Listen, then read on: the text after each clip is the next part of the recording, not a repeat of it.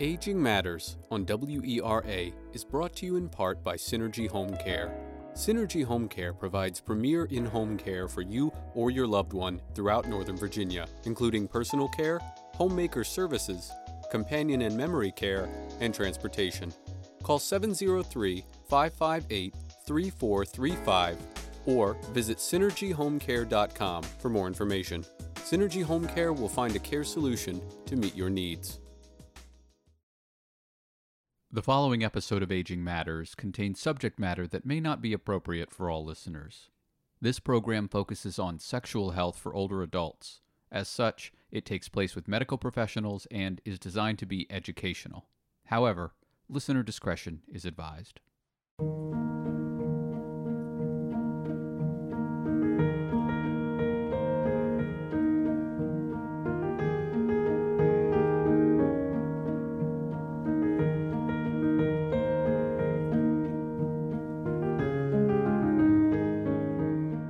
Good afternoon and welcome to Aging Matters on Arlington Independent Media's community radio station, WERA-LP Arlington, 96.7 FM. I'm Cheryl Beversdorf, your host. Sexual health and intimacy are important at any age. In fact, research tells us that 65% of older adults between ages 65 and 80 are still interested in sex. While the majority of this population want to remain sexually active, the natural aging process may put a strain on one's ability to fulfill sexual desires. Today, my guests are two physicians from MedStar Georgetown University Hospital, Dr. Andrea Singer, Director of Women's Primary Care, and Dr. Ryan Hankins, Assistant Professor of Urology. They will both talk about physical and sexuality changes that occur in women and men as they age and what factors can impact sexuality. They'll also talk about how older adults can increase their sex drive and maintain an enjoyable and healthy sex life. So welcome, Dr. Singer and Dr. Hankins, and thank you for joining me today. It's a pleasure to be here, Cheryl.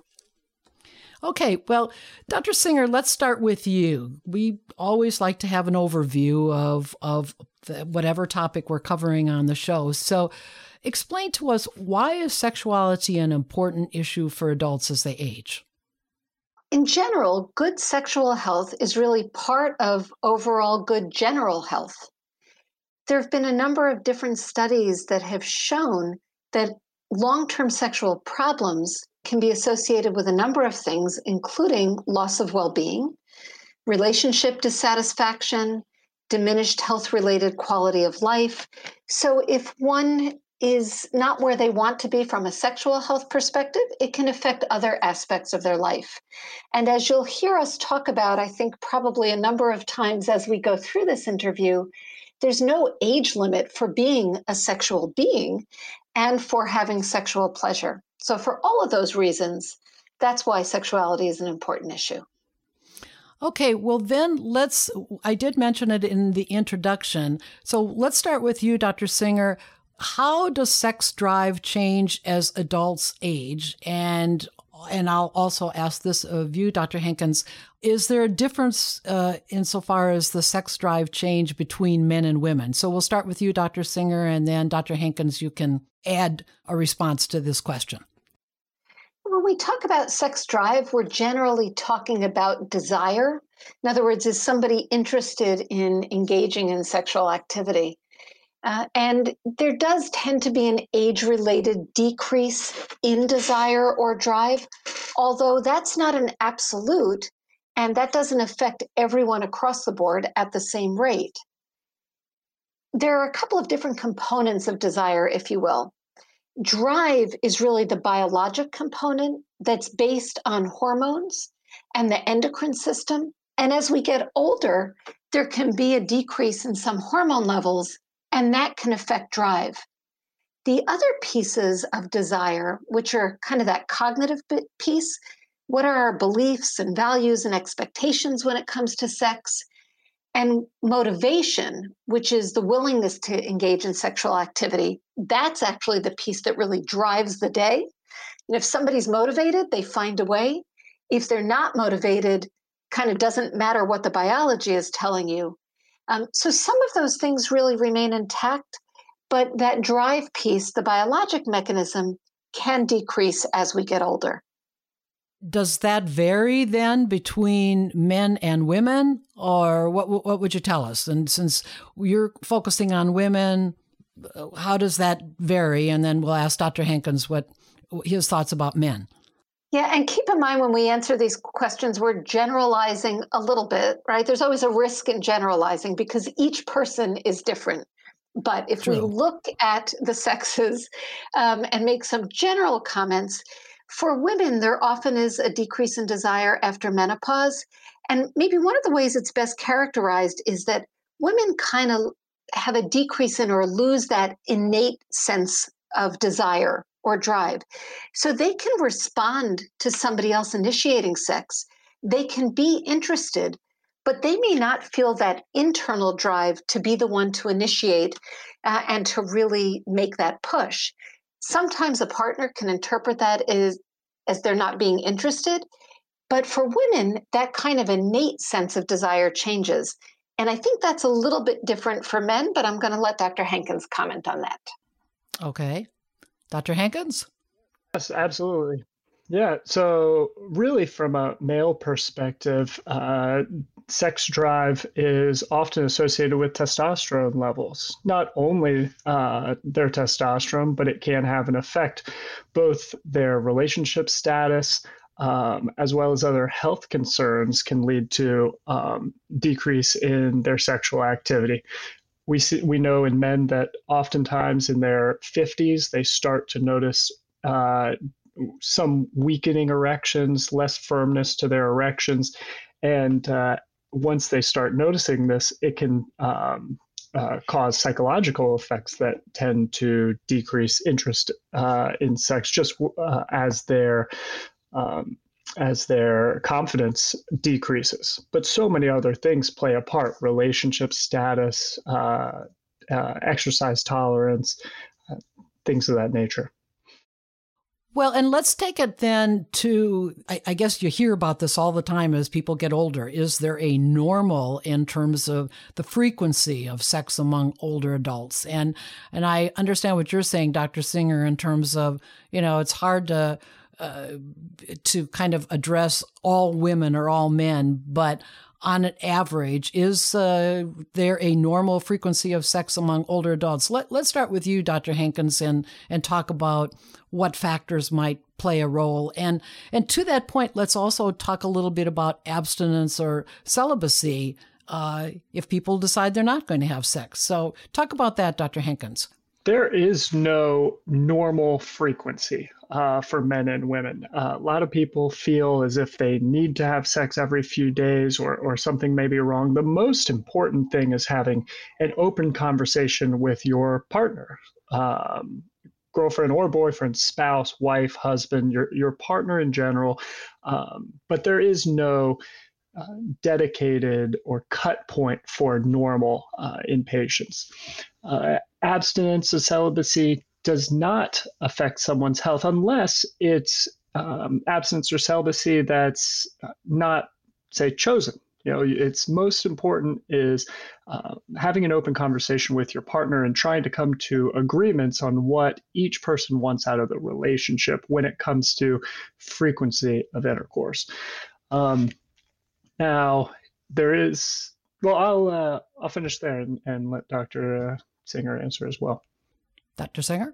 Yeah, so Cheryl, I teach the human sexuality course to the medical students at Georgetown.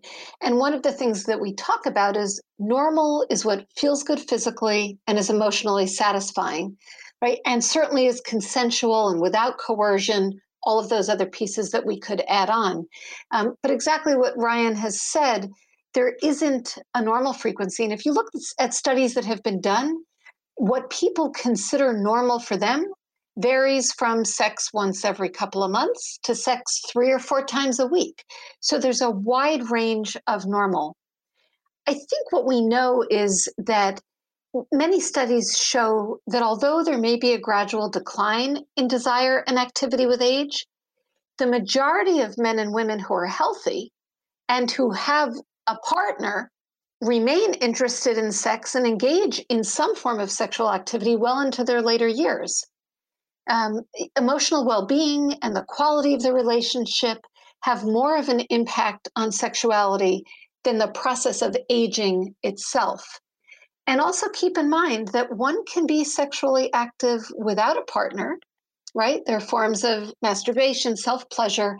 So we don't want to just make assumptions that someone doesn't have sexual thoughts or desires if they don't happen to have a partner. It's important, as clinicians, that we kind of ask about this in a broader sense. Okay, and I would ask each of you, we're talking a lot about the physical aspects, but is there actually a link or a supposed link between the frequency of sex and happiness? What would you say? I'll just throw that out to either one of you. Yep. Studies have shown that there are correlations and links to happiness and sex on primarily through survey studies. Men more than women do link happiness with sexual activity. However, there is a positive correlation between sex and happiness. Okay. Anything you want to add, Dr. Singer? No, I agree with that. There have been a number of studies done that suggest that sex remains an important aspect of life for the majority of adults. About 83% of men surveyed versus 63% of women. For women, there is some thought that emotional intimacy, that connection is kind of what comes first. And then if that's present, leads to the interest in sex and sexual activity. Not to necessarily imply that men don't want to be emotionally intimate, so that's not what I'm saying. But for women, that connectedness is very important and is often that link to happiness as well. Okay, well, I think probably our listeners would also like to hear about what the life expectancy of being sexually active is. And maybe there isn't any one number, but on average, what would you say, Dr. Singer, since you were answering for women, and then Dr. Hankins will ask you for men, what the sexually active life expectancy is for the two genders? Okay, well, I'm going to give an overarching statement for both genders. Okay. What constitutes sexual activity may change, but there's no age limit for sexual activity and for orgasm or satisfaction. Now, with that said, there is some data to sort of show that as people get older, although they remain sexually active, and there was a study done called the National Social Life Health and Aging Project, which looked at over 3,000 adults between the ages of about 57 and 85, found that about 73% of them overall were sexually active. The likelihood of being active declined more so in women. They were mainly looking at women who partnered with men. And because men's life expectancy is a little bit lower, women didn't have a partner, so they weren't active because they didn't have anyone with whom to be active. But they remained active over time. The incidence or frequency of sexual problems does start to increase with increasing age, both in terms of desire issues for women, and we'll talk more about this later, difficulty with lubrication, and as Dr. Hankins mentioned earlier, for men, erectile dysfunction. But there's no age limit, and Brian, I don't know if you want to add to that. No, I agree completely. Okay. Well, then you're really segueing into the physical changes. And so, Dr. Hankins, how might physical changes affect how older adults view their sexuality and relationship with a partner? We'll start with you, and then Dr. Singer, you can talk more about women, but let's talk about men first. So Dr. Hankins, what would you tell us? Sure. So from a male side of things, men tend to notice decrease in the firmness of their erections or their ability to achieve and maintain erections that are satisfactory for both masturbation and for intercourse. Now, that's just one part of the puzzle, though. From a male side of things, men tend to see more weight gain later in life, less exercise later in life, and they actually if you have obesity play into things, some men notice that they feel their penis tends to shrink. This isn't something that's happening, but with increased weight gain and more prepubic fat, men become more self-conscious about their erections because of that. Other health concerns tend to lead to difficulty with their erections. So other physical problems such as hypertension, diabetes, those tend to cause detriments to erectile function itself as well. So there are other factors other than just the erections that they achieve that can play on man's sexual health. So.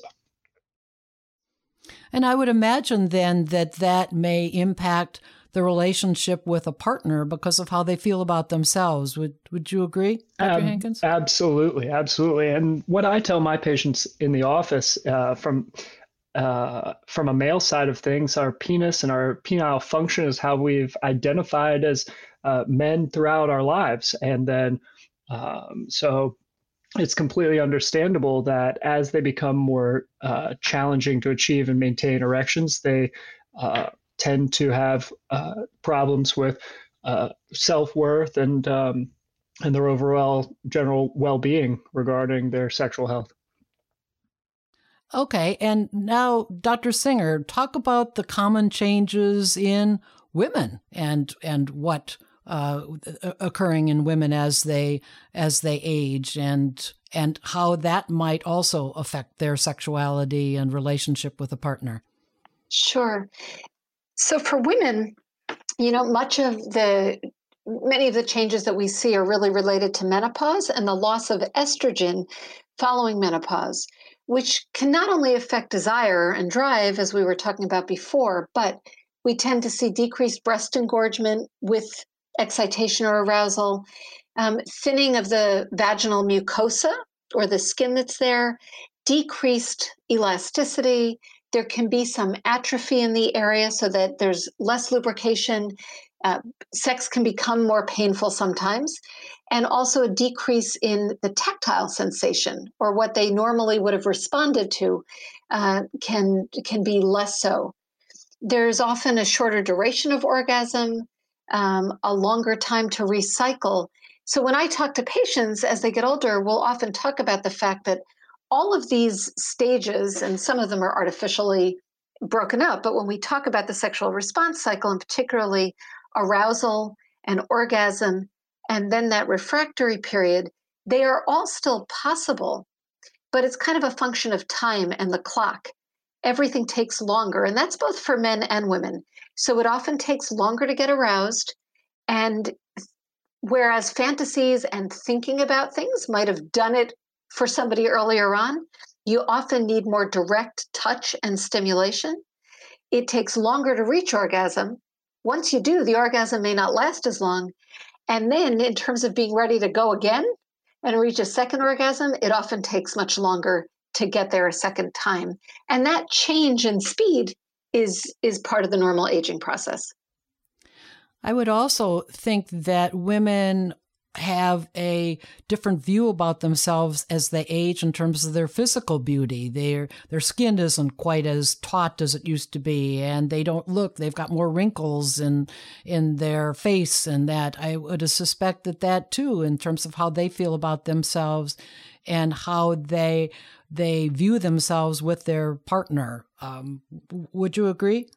I do agree. And I think when we talk about some of the medical conditions and surgeries that can play a role, anything, whether it's natural aging, whether it is something else that happens because of an illness, anything that changes somebody's body image or self-esteem, or the way they feel about themselves, can absolutely affect the way they think a partner may feel about them, and how attractive they think they are to a partner.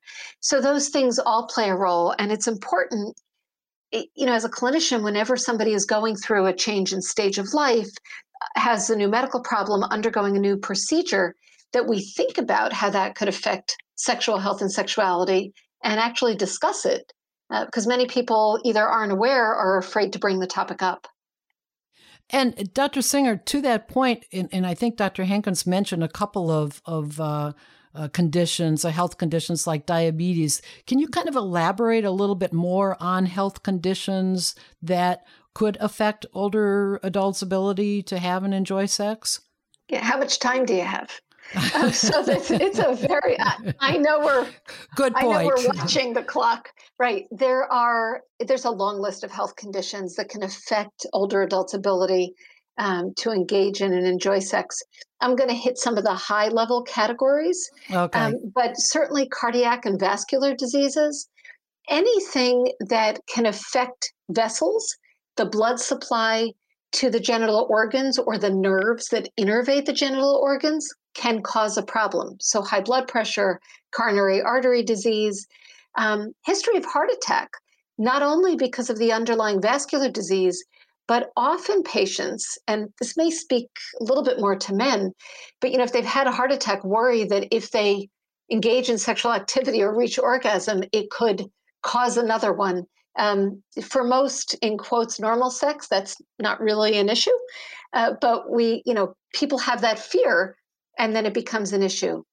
Endocrine disorders, and the one that Dr. Hankins mentioned, which is top of the list, is diabetes. Again, it affects nerves and vessel function. Neurologic disorders, multiple sclerosis, somebody with spinal cord damage, Parkinson's disease, dermatologic conditions, which speaks to self-esteem, right? And the way we feel about ourselves, gynecologic and penile disorders. I think we're going to talk more about mood and anxiety. But I just want to give an interesting example. I had a couple who came to see me, and he had Parkinson's disease.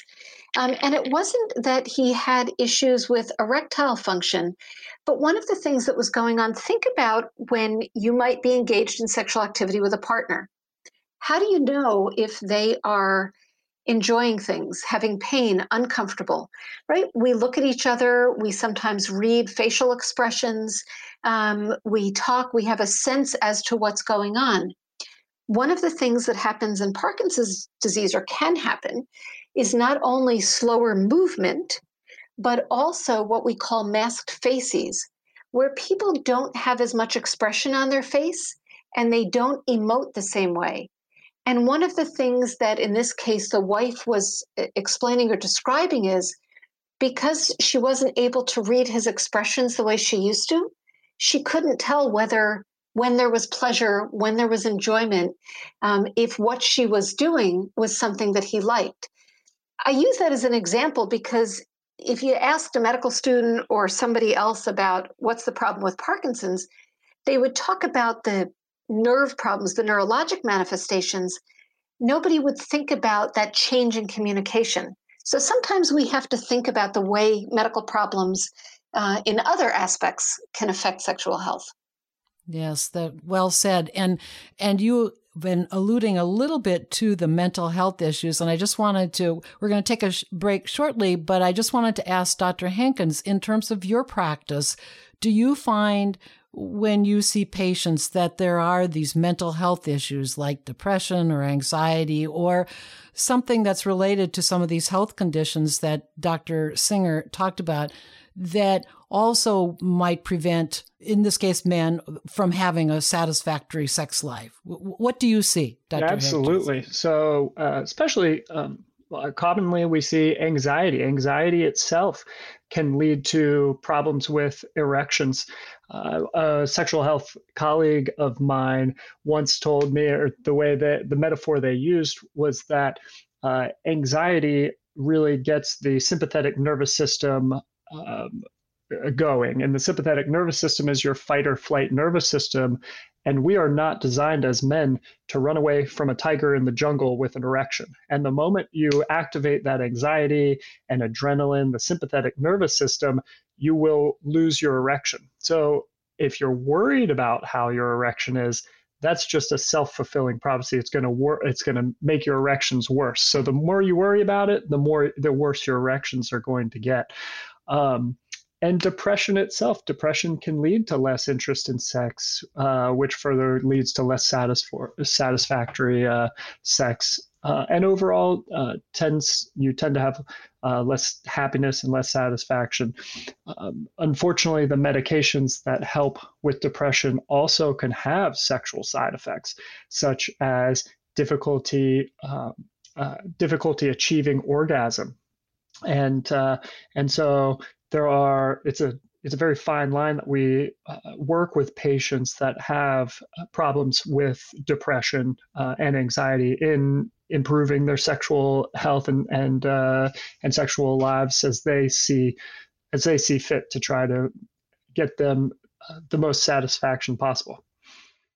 Okay, well, we're going to talk a little bit more about medications that can cause sexual problems after the break. But in case you tuned in late, we are talking with two physicians from MedStar Georgetown University Hospital about sexuality and aging. My guests are Dr. Andrea Singer, Director of Women's Primary Care, and Dr. Ryan Hankins, Assistant Professor of Urology. And you're listening to WERA-LP Arlington, 96.7 FM. So we'll be right back.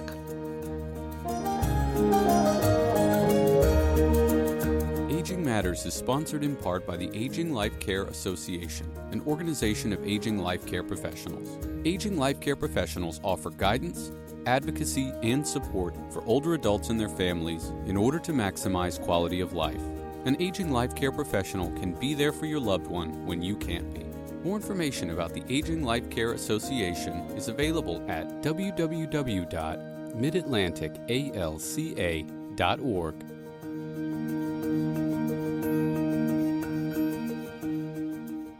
Welcome back. Our topic today is about sexuality and aging. We're talking with Dr. Andrea Singer, Director of Women's Primary Care, and Dr. Ryan Hankins, Assistant Professor of Urology. Both of them are at MedStar Georgetown University Hospital.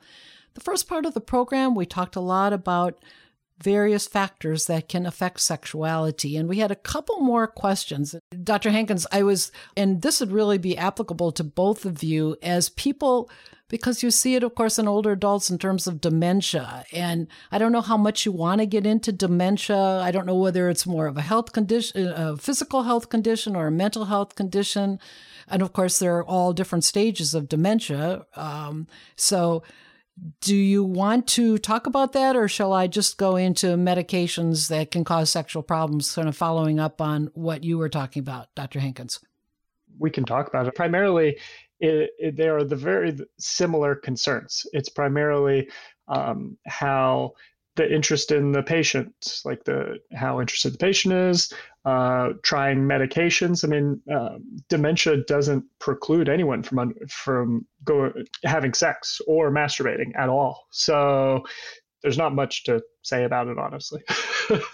Okay. Yeah. No, I appreciate that. Yeah, Cheryl, the only thing I would add about that, and it's not related just to that, but, when somebody is ill, and with progressive dementia, for example, when one person becomes the caregiver and the care recipient, sometimes it really changes the dynamic of a sexual relationship in terms of it just changes that dynamic. And I'm happy to mention that if you want. That may be part of it, especially as somebody, is starting to worsen. But it's not always so sexy to sort of be in that caregiver or the patient side role. Dr. Singer, Dr. Hankins had talked about some medications that might cause sexual problems, especially in the treatment of depression. Anything else that you'd want to add to that, Dr. Singer, about medications? Yeah, there are a number of different medication classes. And as Dr. Hankins mentioned, I think antidepressants and mood stabilizers and anti-anxiety agents are probably at the top of the list because they can affect desire, arousal, and orgasm. But antihypertensive, so blood pressure medicines, not just classic beta blockers, but other classes as well. Other cardiovascular medicines like cholesterol-lowering medicines and digoxin. There are certain hormone therapies that we give, so aromatase inhibitors that are used in the setting of breast cancer, anti-androgens that are used in the setting of prostate cancer and sometimes in breast cancer as well, tamoxifen. Those can all affect sexual health. Amphetamines. There are some over-the-counter medicines what we call anticholinergics and antihistamines that we may use to sort of dry mucous membranes. But you can imagine that it's okay when it dries your nose, may not be so okay when it dries the vagina, right, or other places.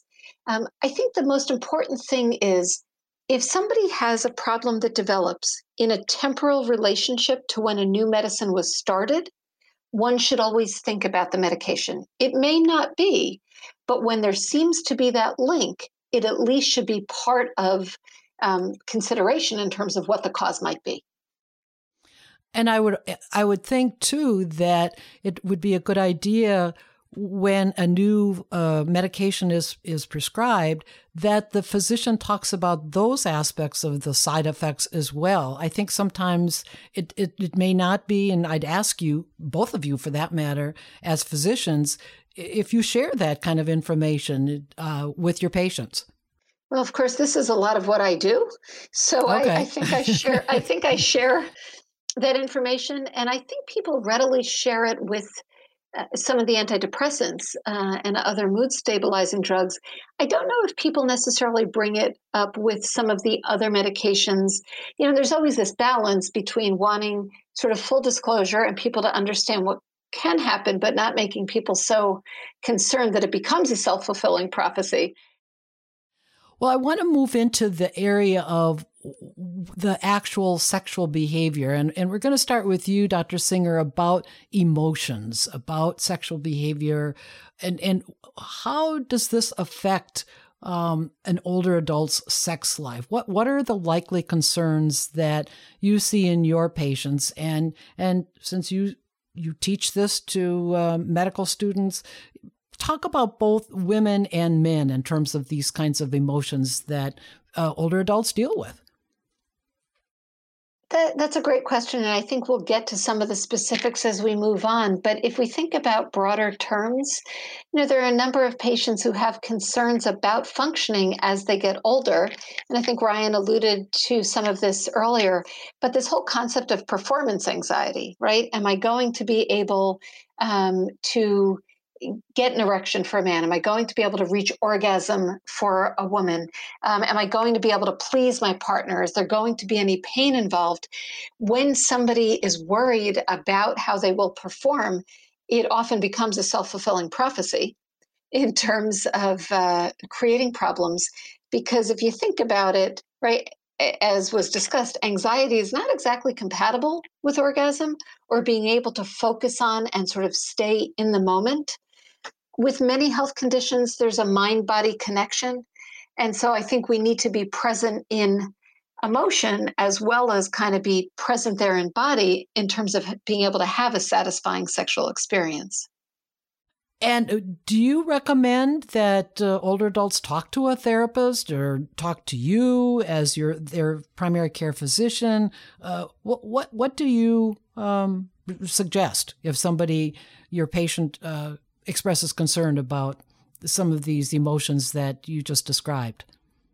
Yeah, I would love to have patients feel comfortable to talk to their providers in general. And a good place to start is with a primary care provider or the person that you have a connection with and sees you regularly. Unfortunately, we know that both on the patient side as well as on the provider side, there are lots of barriers to open communication. Both sides worry that they're going to offend the other. It can be embarrassing for both sides. Each assumes that if it's important enough, the other one will ask or bring it up.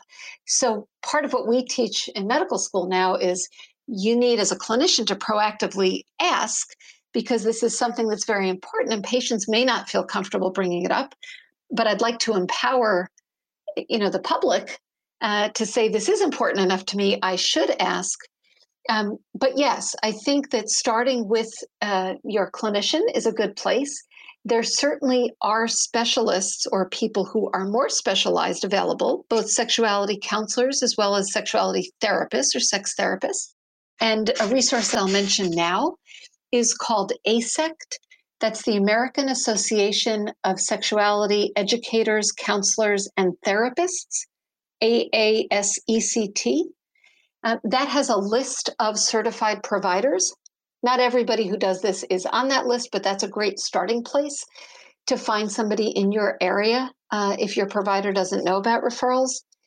There are also simple things. There are some really good books out there from some very well-known sex therapists and authors. And we call that bibliotherapy, where just reading something and understanding that you're not alone can help to normalize it. And for many people with kind of simpler problems, that's a great place to start as well. I also wanted to ask you, Dr. Singer, there seems to be sometimes such a emphasis on sexual intercourse. Talk to our listeners about alternative ways of being sexual and enjoy being together that can be just as effective in terms of satisfaction. What do you tell your patients? Yeah, without making this X-rated, and I'm joking, or without having my parents listen into this conversation, I think you're right. There's such a focus on intercourse and penetrative sex. That's a piece of things, but people can be sexually active and be very satisfied without having intercourse. We kind of talk about the sexual repertoire and expanding that repertoire. So it could include mutual masturbation. It could include the use of sex toys, vibrators, dildos, other things that can help with stimulation. For some people, it can include oral sex or even anal sex. But the idea is the more different practices that both partners are comfortable with, right, the more ways to achieve satisfaction. It could just be sensual touch. It could be touching breasts or other parts of the body. The greater the likelihood that one can remain satisfied and intimate if a specific activity, because of health reasons, because of pain, whatever it might be, is now off the table, that doesn't destroy the entire sexual relationship. So thinking about different activities, changing positions, maybe sex on the side as opposed to a typical missionary position, especially for those who have joint problems or arthritis, using lubricants, having sex in the morning instead of in the evening when there isn't as much fatigue and energy levels are better. There are all kinds of tips and ways to work with older adults to keep them sexually active and satisfied. And to that point, besides the different physical possibilities, Dr. Hankins, talk about the communication. You both have mentioned it off and on throughout this interview, but I am understanding, and I'm sure everyone who's listening is certainly hearing that as well, how important it is to have communication between the sexual partners. Are there ways that you recommend people talk to each other other than just looking at each other? What do you tell your patients? Right. It's probably one of the most challenging conversations you will have with your partner. Although in my experience, my patients that have the most satisfying sex lives are the ones that can have those open conversations with their partners. And so where it's difficult to do, and it can be a very embarrassing conversation and just hard to bring up in the first place, it is so important, especially as patients age, because both as with the changes that come with both men and women as we age, as if they tend to start seeing a decrease in the frequency of sex, then what we find is that they may want to really find what works best for them. And just like Dr. Singer was saying, sexual positions, what is most stimulating for them now, which may be different than what it was in years past. Just like she had mentioned, also time of the day, I think that's something excellent to bring up, because a lot of men as they age notice that their erections are actually better in the morning.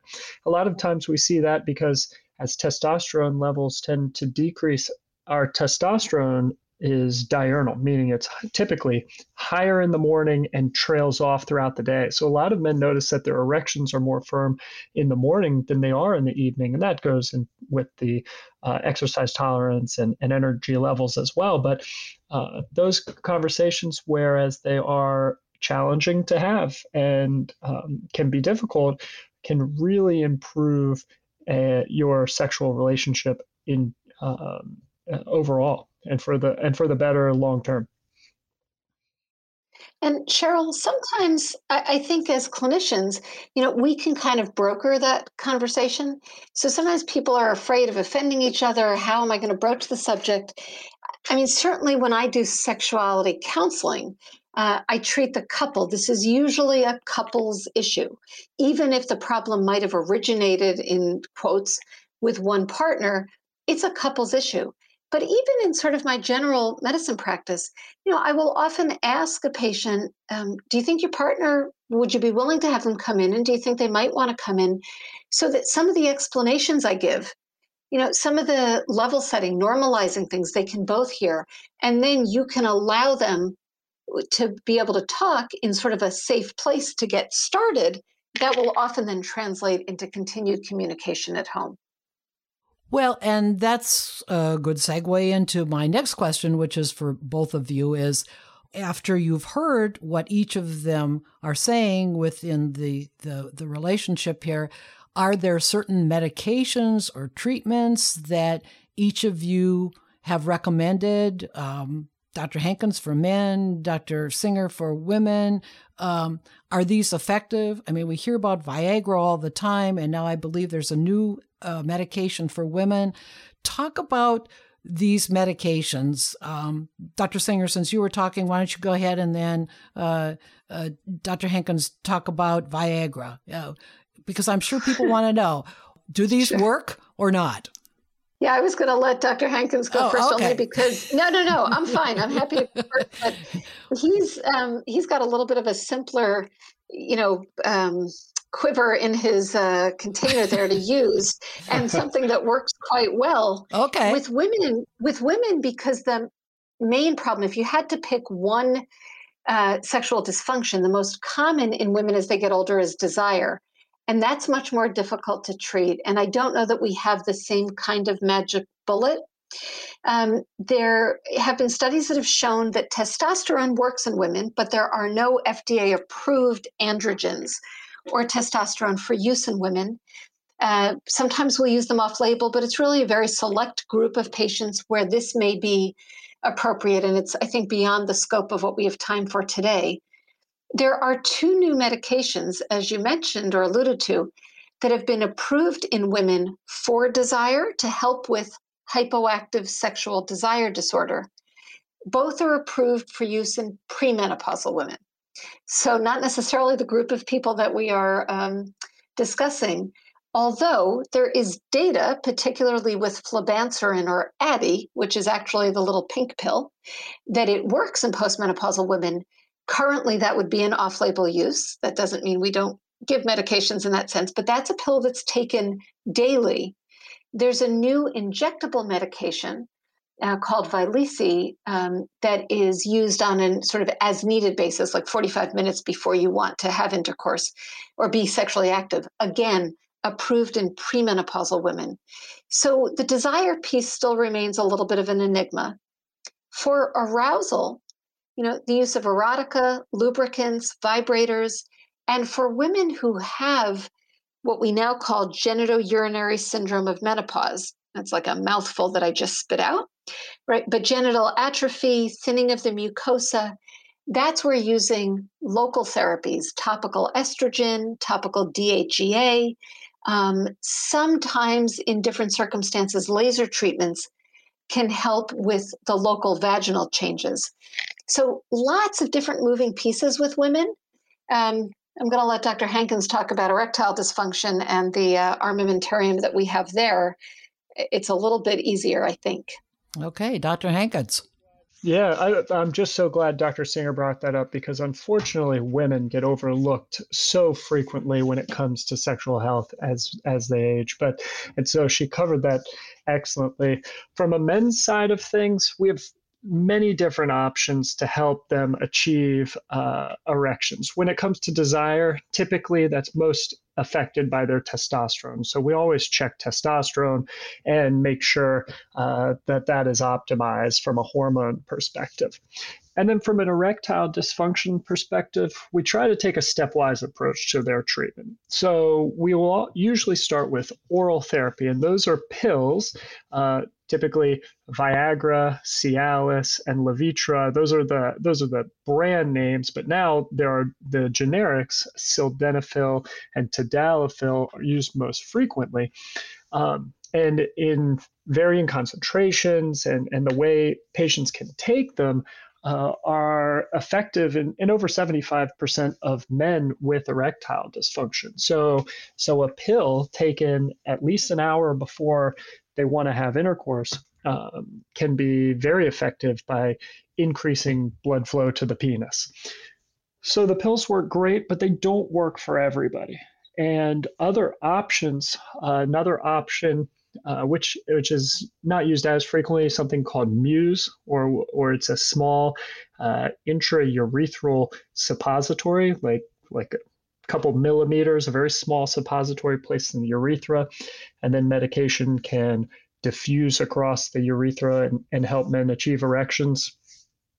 We also have injections, which I know sounds crazy when men think about using a small needle to inject their penis with medication. However, I've never had any man tell me that the injection hurt worse than they expected. It's a small hypodermic insulin needle that we use, and we teach these men in the office. And oftentimes I always encourage their partners to come as well and learn how to teach and administer the medication. And so that's called intracavernosal injection. And so about 15 minutes or so before sexual activity, they would teach them how to hold their penis off to the side, teach them exactly where they would inject the medication. And a very small volume of medication is injected directly into the penis, which can achieve satisfactory erections in men. And it's huge. I mean, I've hundreds upon hundreds of men that use these injections. And then lastly, you get to a point, there are also vacuum erection devices. So a lot of people make fun of these vacuum pumps, but vacuum pumps work very well for some men that to help them achieve erections by pulling blood flow or sucking blood flow into the penis by negative pressure, and then using a small silicone ring placed around the base of the penis to prevent blood flow from exiting. So these are all non-surgical options for erectile dysfunction. And then lastly, if none of the medical options work for patients anymore, we have surgical options. And those are typically with what is called a penile prosthesis. And a penile prosthesis is where while the patient's asleep in the operating room, takes about 45 minutes to an hour to do the surgery.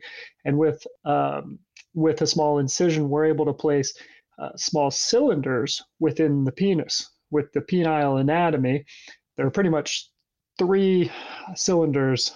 One's for the urine, so the patient can pee, and then the 2 erectile cylinders. So the erectile bodies in the penis, called the corpora cavernosa, we place cylinders that can inflate and deflate all on the inside of the body with a small pump in the scrotum. And that actually, post-surgery, these patients have some of the highest satisfaction rates after undergoing penile prosthesis.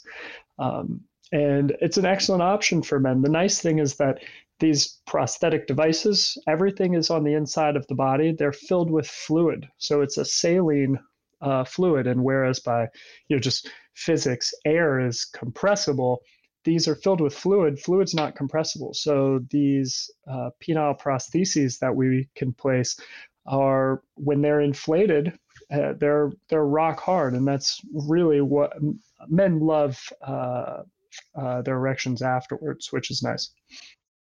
Probably should mention that those are permanent, though. In other words, once somebody have a prosthesis in, you can't decide, I think I'll get a natural erection now, because you've disrupted sort of the anatomy. So they work beautifully, but it's sort of, that's why Dr. Hankins mentioned it as kind of the last horizon, I guess. That's right. That's right. Frontier.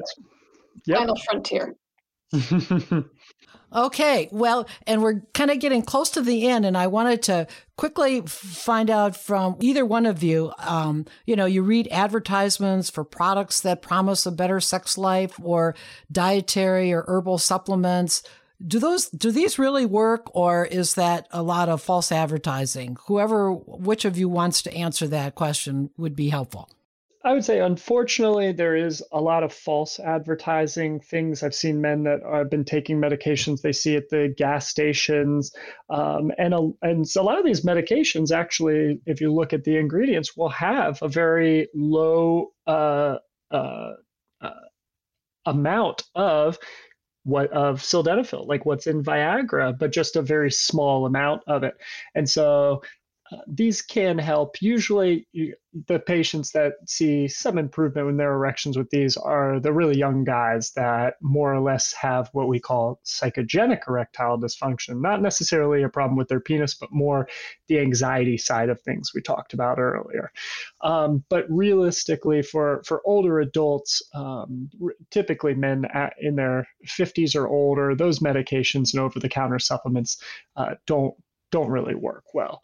But there are a lot of companies now that sildenafil is a generic medication, not to plug any company, but say something like Roman, so that you can get these medications pretty easily and pretty cheaply. But those are the higher dose medications. So in general, dietary and herbal supplements really don't do much to increase sexual ability or for adults. Nothing is as good for these guys, or men and women both, as diet, exercise, and weight loss. Yep. And just keep in mind, there can be sometimes a little bit of a placebo effect with some of these. If somebody feels that they're being proactive, things can work for other reasons, but there's not a whole lot of data to show clinically that they do. Okay. Well, we are just out of time. Both of you recommended resources to learn about having a healthy sexual relationship. You mentioned a few already. Dr. Singer, anything else that you want to add for our listeners? Again, ASECT, in terms of finding a sex therapist, there are a number of different websites out there depending on what the issue is. There's a website for orgasm disorders called OMGYes. And you could think about all the names, and certainly some different books. One that I really like called Sex Matters for Women. Sally Foley is the first author. It's a great book both for clinicians and for the public in terms of female sexual health. Okay. Dr. Hankins, anything that you want to add? That was great. No, that was wonderful. Okay, well, I want to thank Dr. Andrea Singer and Dr. Ryan Hankins with MedStar Georgetown University Hospital for joining me today.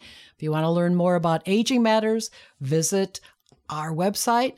It's at agingmattersonline.com, and at this site you can access all Aging Matters radio and TV show content, in addition to Aging Matters podcasts on Apple and Spotify. And Aging Matters is produced in association with Inkmouth Media, which you can learn more about by logging on to inkmouthmedia.com. Thank you for listening to Aging Matters with me today. And remember, age is just a number, not a label. I'll be back again with you next week. Aging Matters is brought to you in part by Kathy Corridon, Senior Real Estate Specialist. Kathy is a realtor with KW Metro Center in Alexandria and works with seniors in Alexandria, Arlington, and D.C. to make selling their home and moving less stressful and more successful. More information is available at 703-971-7237 or ccatkw@gmail.com.